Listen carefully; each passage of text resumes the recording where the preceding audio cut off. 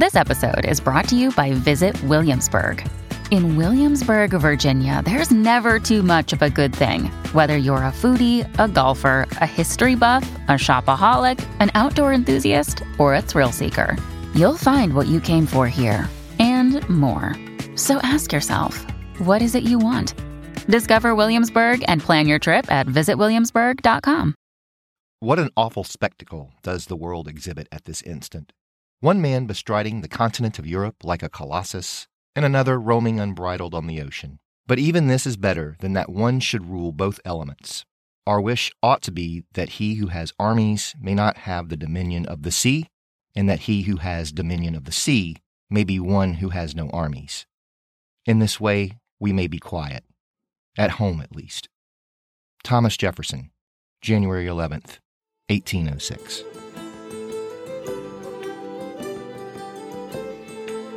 The last few months of 1805 would reshape the course of the Napoleonic Wars and would have a lasting impact on European history and the history of the 19th century. As would be expected of the President of the United States, though, Thomas Jefferson in early 1806 was more concerned about what the events that had played out on the other side of the Atlantic meant for the future of his nation, and little could he have imagined the turbulent waters that lay ahead. Before we dive into that, though, I'd like to welcome you to the Presidencies of the United States. I'm your host, Jerry Landry. Special thanks to my husband, Alex, for providing the intro quote for this episode. In what has been a challenging year for so many, I'm so thankful for his love and support in all of my endeavors, including, but not limited to, this podcast. Avec tout mon cœur, je t'aime, mon mari.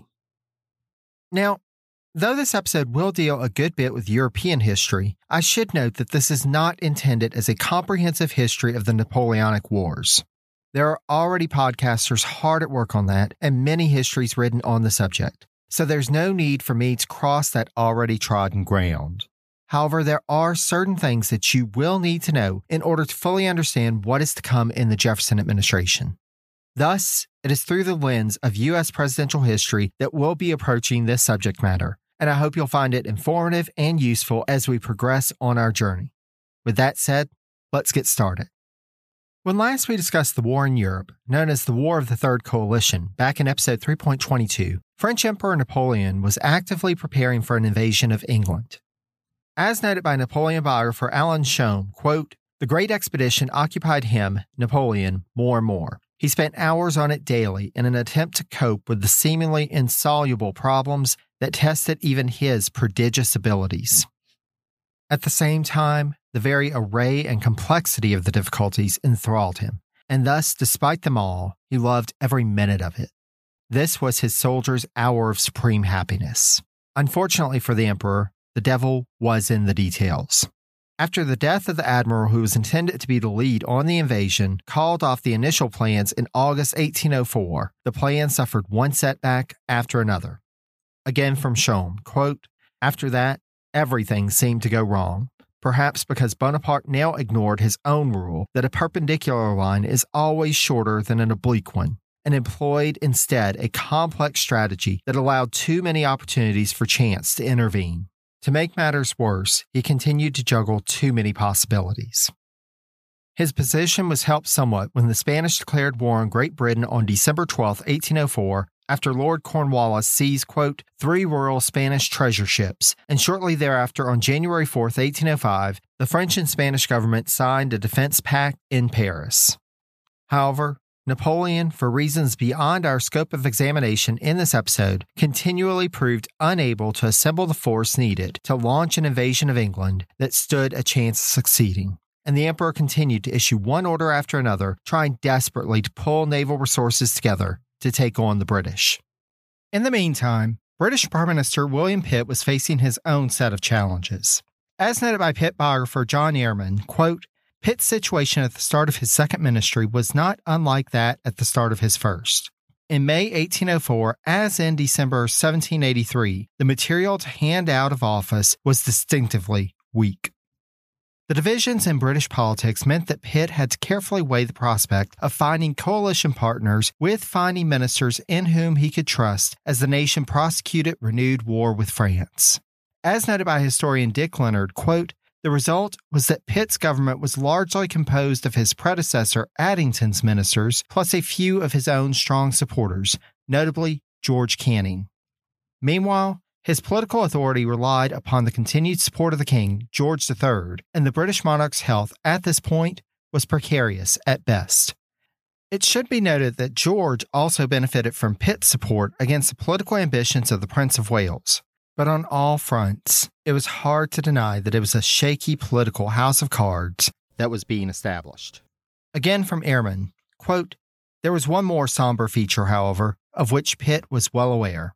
The past 3 years out of office had been relatively kind to his health. Nevertheless, it had not improved basically.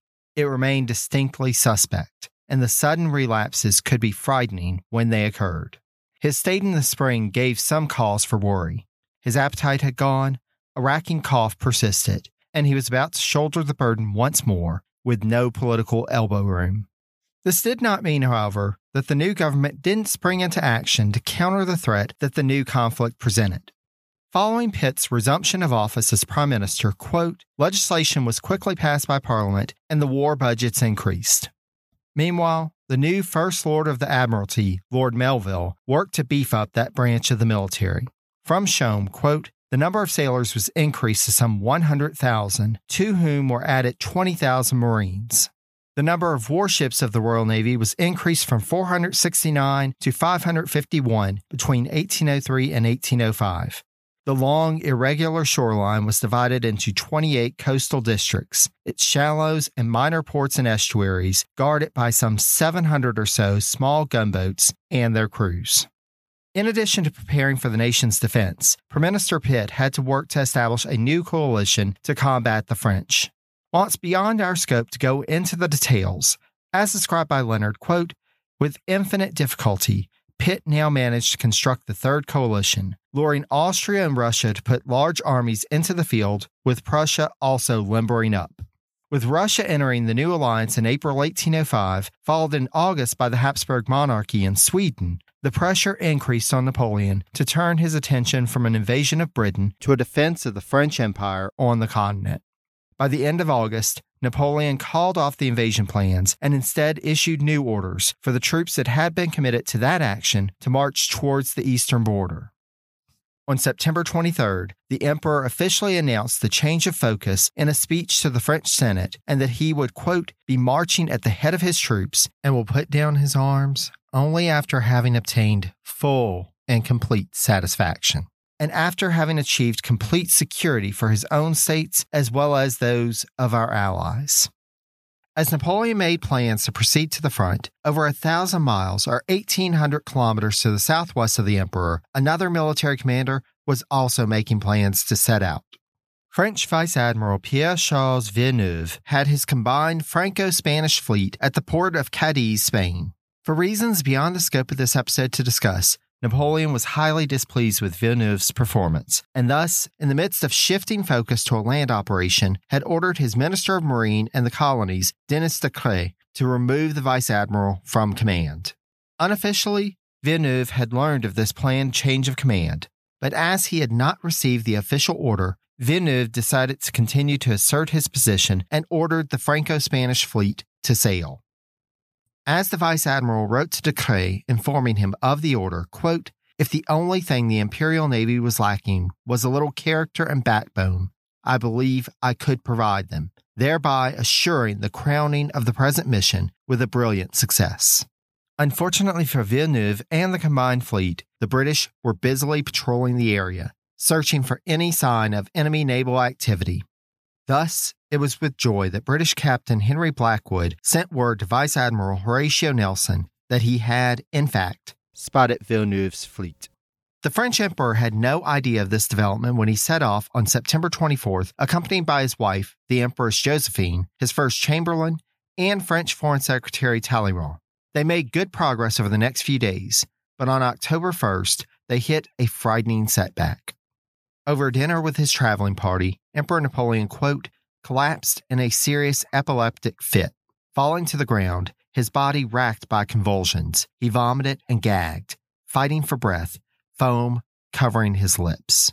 The emperor had suffered similar fits previously, as Josephine well knew, but neither the First Chamberlain nor Talleyrand had ever been witness, though the Foreign Secretary had heard rumors of previous incidents.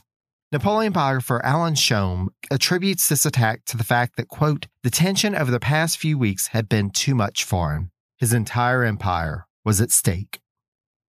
As Talleyrand watched the emperor writhe on the ground, Shome asserts that the Foreign Secretary, quote, realized just how fragile this new French empire was. Napoleon's attack lasted longer than any one that we know of previously, approximately 45 minutes. At the end of it, though, quote, with a stiff brandy, Napoleon got to his feet, and after enjoining all present to total secrecy about what had just transpired, ordered his post-chase and set out alone in the night for Karlsruhe and the gathering Grande Armée. Without going into too many details of Napoleon's campaign in the East, we should note that he had an early victory in the taking of Ulm and the surrender of 27,000 Austrian troops on October 20th, and French forces proceeded on towards Vienna. However, all was not well on other fronts. A problem of which Napoleon had been aware was that there was a run on the franc, and the French financial system seemed to be teetering on the brink of collapse. On the military front, he and the world would soon hear shocking news. The spotting of Vice Admiral Villeneuve's fleet by the British led to a confrontation off the Cape of Trafalgar on October 21st. In terms of sheer numbers, the 32 ships of the Franco-Spanish combined fleet outnumbered Nelson's 27 ships. However, it quickly became apparent who had the more prepared and skilled force. By the end of the day, the French and Spanish lost 22 ships and suffered 5,568 dead and wounded. The British, by contrast, did not lose a single ship and had 1,690 casualties. Lord Nelson would prove to be one of those lives lost in the conflict, but his legacy lived on long past his demise. Villeneuve would survive the Battle of Trafalgar, but he was captured by the British and taken back to England as a prisoner. As noted by Shome, quote, the French Imperial Navy would gradually be rebuilt, but with its spirit and morale shattered, it would never again pose a serious threat to Great Britain during Napoleon's reign, or indeed to any country for many decades to come. It is difficult to exaggerate the importance of the Battle of Trafalgar in what was to come in the history of the Napoleonic Wars, or indeed in the history of U.S.-European relations for the next 10 years. Think back on this victory and the enhanced status of the British Navy on the high seas as we discuss Anglo-American relations in upcoming episodes, dear listener. Hey, it's Ryan Reynolds, and I'm here with Keith, co-star of my upcoming film, If, only in theaters May 17th. Do you want to tell people the big news? All right, I'll do it. Sign up now and you'll get unlimited for $15 a month and 6 months of Paramount Plus Essential Plan on us. MintMobile.com/switch. Upfront payment of $45 equivalent to $15 per month. Unlimited over 40 gigabytes per month. Face lower speeds. Videos at 480p. Active Mint customers by 531.24 get 6 months of Paramount Plus Essential Plan. Auto renews after 6 months. Offer ends May 31st, 2024. Separate Paramount Plus registration required. Terms and conditions apply if rated PG. Not only was the loss at Trafalgar infuriating to the emperor, but it threatened Napoleon's entire empire as the uncertainty caused more runs on French banks. Even with French troops marching into Vienna on November 14th, the financial crisis continued unabated back at home. Part of the uncertainty lay in the fact that, despite Napoleon's victories on the field, it was clear that the British would continue to pose a threat on the high seas, and the Russian Tsar Alexander had augmented the Allied forces in Bavaria, bringing their troop numbers to over 80,000. Napoleon's troops, meanwhile, were fatigued after having been pushed so hard by the emperor thus far in the campaign. The nerves of the commanders of the Grande Armée were likewise strained, and already existing frictions caused numerous fallouts between Napoleon's commanders, some of which would have long-term ramifications for the future stability of the command structure of the French Empire's military. The stress went all the way to the top. Again from Shome, quote, Napoleon too was not his old self. Everything seemed to be going wrong, compounded by disorders in the rear of the army, where thousands of troops had deserted and rampaged through conquered villages.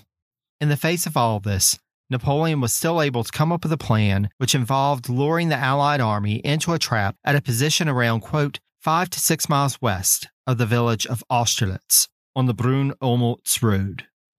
After buying some extra time with a request for an interview with Tsar Alexander that naturally never had any chance of finding a peaceful resolution, The Allied troops assembled at Austerlitz on December 1st, and that evening, Emperor Napoleon, quote, made the rounds of all frontline troops who, in their great enthusiasm, lit hundreds of straw and pine torches, tens of thousands cheering Vive l'Empereur over and over again, their voices carrying across the few hundred yards separating the French and Allied positions.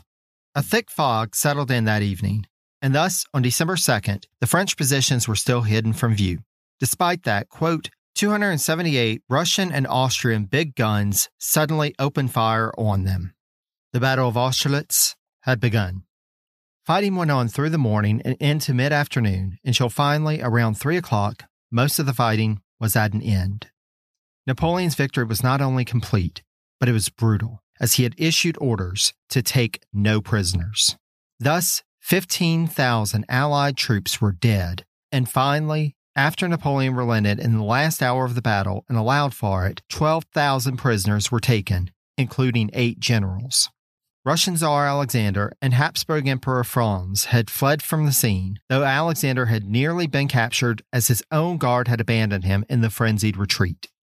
Coming 1 year exactly after Napoleon's coronation, the victory at Austerlitz put the French Empire on much firmer footing. With the Allied forces decimated, the financial crisis in France subsided. Meanwhile, the Third Coalition quickly folded. Prussia, who had been poised to join the coalition, instead reaffirmed its friendship with the French Empire. Likewise, the Habsburg Empire quickly capitulated and entered into the Treaty of Pressburg on December 26, 1805, that led to more land concessions as well as a recognition of Napoleon as the King of Italy. It would take a little longer to play out, but the Habsburg concessions would ultimately lead, a few months later, to the dissolution of the Holy Roman Empire that had lasted for 1,000 years since the time of Charlemagne, and the creation in July 1806 of the Confederation of the Rhine, another French puppet state in the short term, but in the long term, the nucleus of an idea of a unified Germany, which historian Charles Estelle describes as being seen later on, quote, as one of Napoleon's greatest and most lasting achievements. We're getting far ahead of ourselves, though, and should now turn back to the situation in Great Britain. As with many of his countrymen, Prime Minister Pitt had been overjoyed at the news of the victory at Trafalgar. However, there was still much to be done. Beyond just Allied military operations in Europe, Britain used the opportunity to send a naval expedition to the Cape of Good Hope in southern Africa, and on January 18, 1806, forces of the Batavian Republic surrendered the Cape Colony to Britain.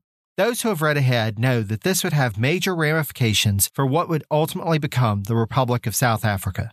But I digress. Pitt's time would be focused in the latter part of 1805 on trying to come to terms with the Prussians to bring them into the war on the side of the Allies. The prospects continued to dim as the year drew closer to its end, and upon the receipt of news from Austerlitz, it was clear that the door for a stronger coalition had closed, and instead, Britain was at another crisis point. This was a crisis, however, for which the Prime Minister was not physically capable of meeting. He had traveled to Bath in December to seek treatment to restore his health, but a bout of gout incapacitated him even further. By early January 1806, quote, he found it hard to take his place at the dinner table and ate very little, drinking a glass of Madeira and water. The Prime Minister was finally well enough to travel to his home in Putney, but a contemporary upon his arrival remarked upon being, quote, deeply shocked by the changed tone of his voice and his struggle for breath as he climbed the stairs. As the month went on, Pitt's condition continued to deteriorate until finally, in the early morning hours of January 23rd, Prime Minister William Pitt passed away at the age of 46. Though his death has been previously attributed to cancer, more recent medical assessments of reports of his condition have concluded that a peptic ulcer was likely the cause of his untimely demise. In the 21st century, this condition, quote, could have been cured in a few days by therapy with antibiotic and acid-reducing drugs. At the time, though, there was no treatment available. So much about this time in European history would have long-term ramifications. Pitt's 10 years as Prime Minister can certainly be added to that tally. As described by Dick Leonard, quote, the younger Pitt was a new kind of Prime Minister, compared to whom the great majority of his predecessors were amateur dilettantes. No premier before, and few since, has dedicated his life so completely to his calling, working exceptionally long hours, suppressing most of his other interests and possible sources of pleasure, and establishing such a command over the political scene. He was able to expand the informal, if not the formal powers of the premiership, establishing his authority, at least to a limited extent, over other departments than the Treasury. Partly because he had to deal with an exceptionally opinionated and stubborn monarch whom he was reluctant to challenge directly, Pitt was never able to establish his own right to appoint, shift, or dismiss ministers, nor to be accepted as the only minister to have direct access to the king and the sole right to advise him. Nevertheless, the fact that he was known to seek these objectives made it easier for his successors to pursue them from more pliable monarchs. Despite the future impact of Pitt's reshaping of the office of Prime Minister, the loss of Pitt at this time of crisis would cause a crisis of leadership at the worst possible time. The person who would be turned to as Pitt's successor would, on paper, appear to be a natural fit for the role. We've talked about William Grenville, the first Baron Grenville, on a number of occasions in this podcast, most recently in episode 3.22. To give a quick synopsis, though, Lord Grenville had served as a trusted agent for Pitt for decades, having been first brought into Pitt's cabinet in early 1789, and 2 years later, he moved up to the role of Foreign Secretary. He remained in this role for the next 10 years, and during his tenure in the cabinet, Grenville gained the reputation of being a reformer and innovator in terms of process, something that he shared with his father, who had similarly led reforms in the Treasury. It should be noted that, to date, there have been only 2 father-son British Prime Minister combos, and those are the Pitts and the Grenvilles. But I digress. We've discussed Grenville's falling out with Pitt and his alignment with the traditional opposition led by Charles James Fox. With the weakening of the Addington ministry, Grenville had pushed the idea of a quote-unquote ministry of all the talents that would be led by Pitt, but which would include himself, Fox, and Addington. However, King George III had objected to the idea of including Fox in a new ministry, and as Grenville was at the time coordinating with Fox in political efforts, he declined any suggestion that he should serve in the new Pitt ministry. Still, upon Pitt's death, his ministry turned to Grenville as its new leader. King George let the ministry know of his desire to draw upon the new Prime Minister from among their ranks, but they strongly recommended that the king appoint Grenville to the post. Despite the king's invitation that Grenville form, quote, a government with no exclusions, an acknowledgement that he was no longer in a position to block Fox's return to office, Lord Grenville was reluctant to accept the post and instead suggested Earl Spencer as an alternate. Again from Leonard, quote, it was not only diffidence and a sense of weariness which made him hesitate, but also a concern for his own income, despite the fact that the death of his brother-in-law 2 years earlier had left him a very wealthy man. From a leadership standpoint, there were problems with Grenville. As described by Leonard, quote, he, Grenville, was regarded as stiff and haughty and completely lacking in small talk, nor did his personal appearance do him any favors. He had bulging eyes, an oversized head, and a more than ample posterior, was untidily dressed and short-sighted, which meant that he wore spectacles, or an eyeglass, from an early age. Grenville also suffered from a certain diffidence, which inhibited him from putting himself forward. Grenville, for all his abilities, was a natural number 2, rather than a leader. Still, with Fox working to introduce legislation that would ensure that Grenville would continue to temporarily financially benefit from a lucrative governmental post that would be placed into a trusteeship, Grenville finally relented and put forward his quote-unquote ministry of all the talents to the king. Addington, now having been raised to the peerage as Viscount Sidmouth, would join the new ministry as Lord Privy Seal, while Fox would join as Foreign Secretary. The only irreconcilable group to this grand coalition were the Pittites. As the new government came together, though there may have been concerns in Britain about the developments, there was one person in London who saw the coming of the Ministry of All the Talents as positive news. U.S. Minister to Britain James Monroe, upon his return to London following the failure of his special mission to Spain, as discussed last episode, found that his absence had changed nothing with regards to his negotiations with the British government. As described by Monroe biographer Tim McGrath, Monroe, quote, believed his absence from London might make Pitt's government grow fonder of a new treaty. He was wrong.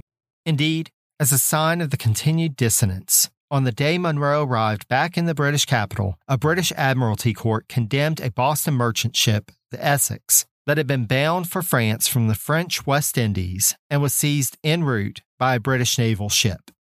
In essence, as Monroe biographer Harry Ammon asserts, this decision, quote, condemned the neutral carrying trade between enemy colonies and the mother country and further complicated Anglo-American relations. Still, despite Monroe's frustrations and desires, both in terms of preference and his personal finances, to return to the U.S., he also had a fervent desire for negotiating a new treaty with Great Britain before retiring back to private life.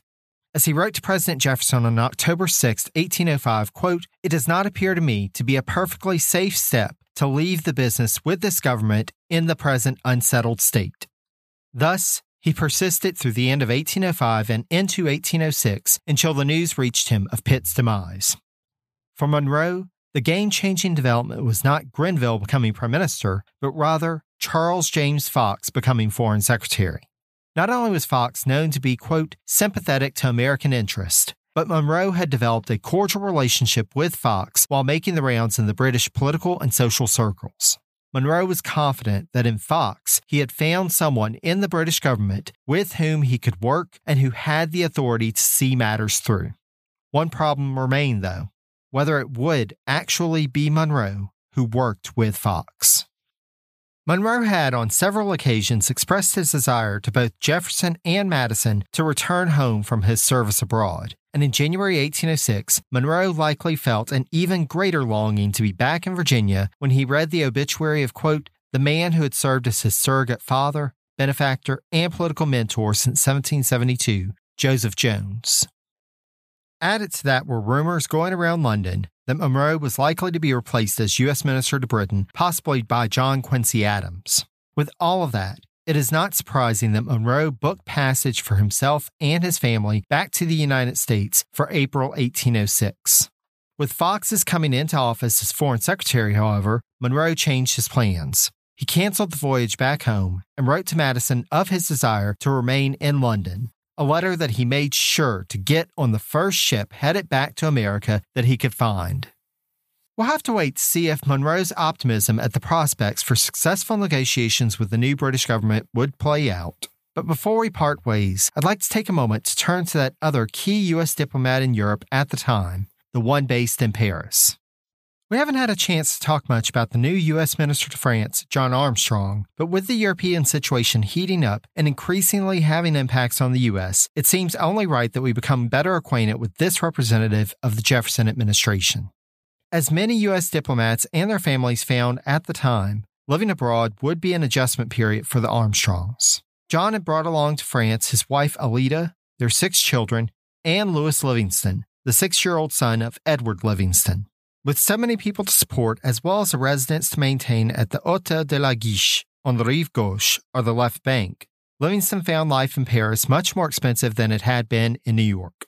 The Armstrongs also faced some health issues as they began their residence in France.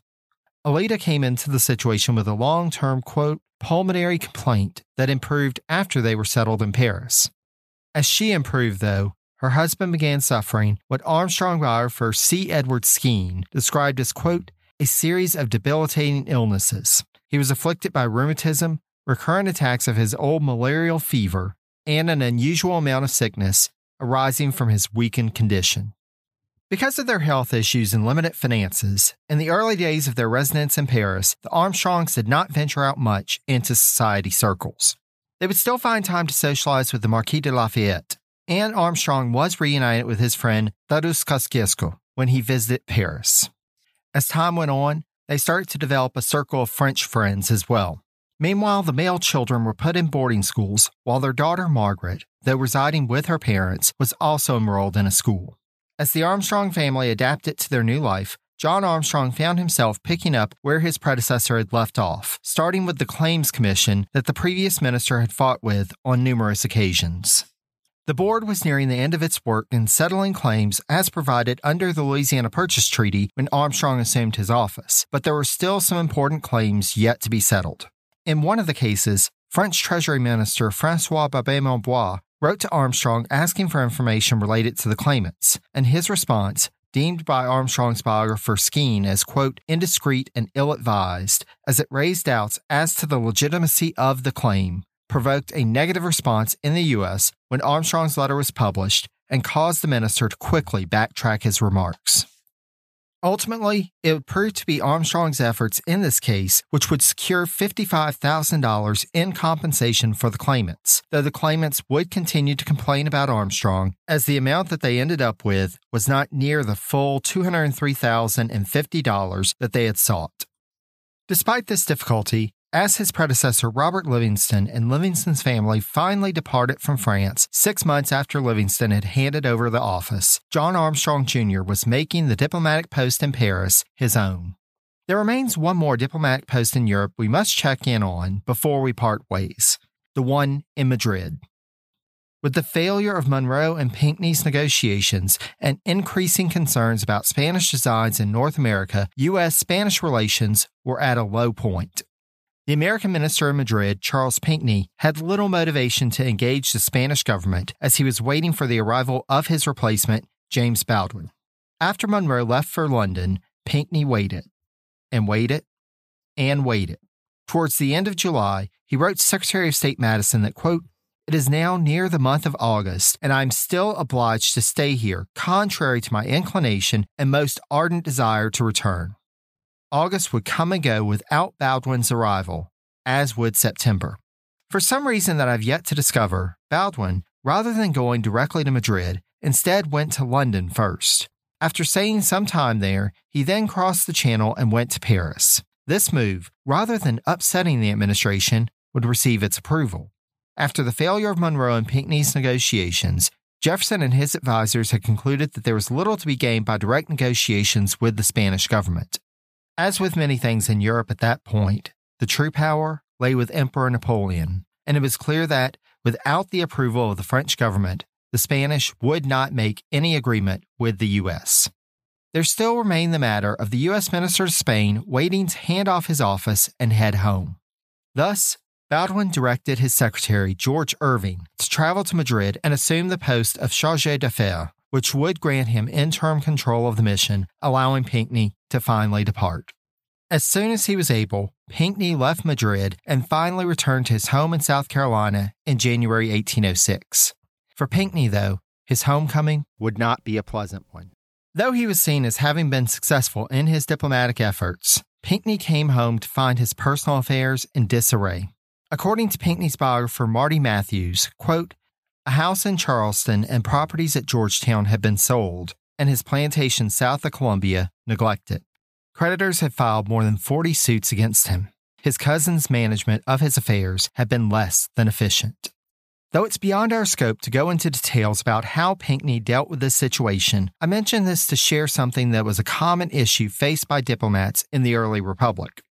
Being so far from their home, diplomats found it nearly impossible to keep up with their personal finances and relied on family members or trusted friends to manage their affairs on their behalf. While at times this worked out fairly well, on a number of occasions, diplomats would return to find their finances in disarray and would have to take much time and effort to sort things out, if of course there was any coming back from the financial setbacks. On that bright note, I think this is as good of a place as any to wrap up this episode. In our next episode, we'll venture further into the year 1806 and some of the events that would come to shape the remainder of Jefferson's second term. Now, I will warn you that our next episode may sound a bit different, as this is the last episode that I'm recording at our current place. As I've mentioned on a special update and on social media, we're currently in the midst of moving to a new home. I already have my new recording space picked out, but I imagine that there will be some fine-tuning that will have to happen until the sound gets exactly to where I'd like it. My apologies for that and for the recent delay between episodes. For those of you listening to this well after its release, you won't really notice much of a difference. But for those listening at the time of the release, thank you for your patience as I balance a move, buying one home, selling another, and working a full-time job. I even managed to work in presenting at a conference into the mix, and somehow have not pulled my hair out yet. I do consider it to be a minor miracle. With that said, I'd like to thank my husband Alex for providing the intro quote for this episode. Special thanks also to our audio editor, Andrew Foncook, and his work on this episode. Special thanks also to the Itinerant Band for allowing us to use their rendition of Jefferson and Liberty for the intro and outro music for this episode. More information about the Itinerant Band can be found on the website at presidencies.blueberry, that's BLUBRRY.com. On the website, you can also find the sources used for this episode, in addition to past episodes and links to more information about every U.S. president to date. I also provide information on the website about how you, yes, you, dear listener, can help to support this podcast. Our patrons have already committed financial resources to keep this podcast available to all for free, so I thank them very much for their support. If you'd like to become a patron of the podcast, you can go to patreon.com/presidencies and sign up. Beyond financial support, you can also show your support for the podcast by leaving a rating and review on either Apple Podcasts or Podchaser, or both. I greatly appreciate all the reviews I've received thus far, as they help potential listeners to learn just why they should give Presidencies a try. If you have any questions or comments, I can be reached by email at presidenciespodcast, all one word, @gmail.com, or you can reach out to me on social media. I can be found on Facebook at Presidencies, on Twitter at Presidencies89, and on Instagram at Presidencies Podcast, again, all one word. Last but certainly not least, I'd like to thank you for listening. Until next time, stay safe and healthy, be kind to one another, and take care, dear friends.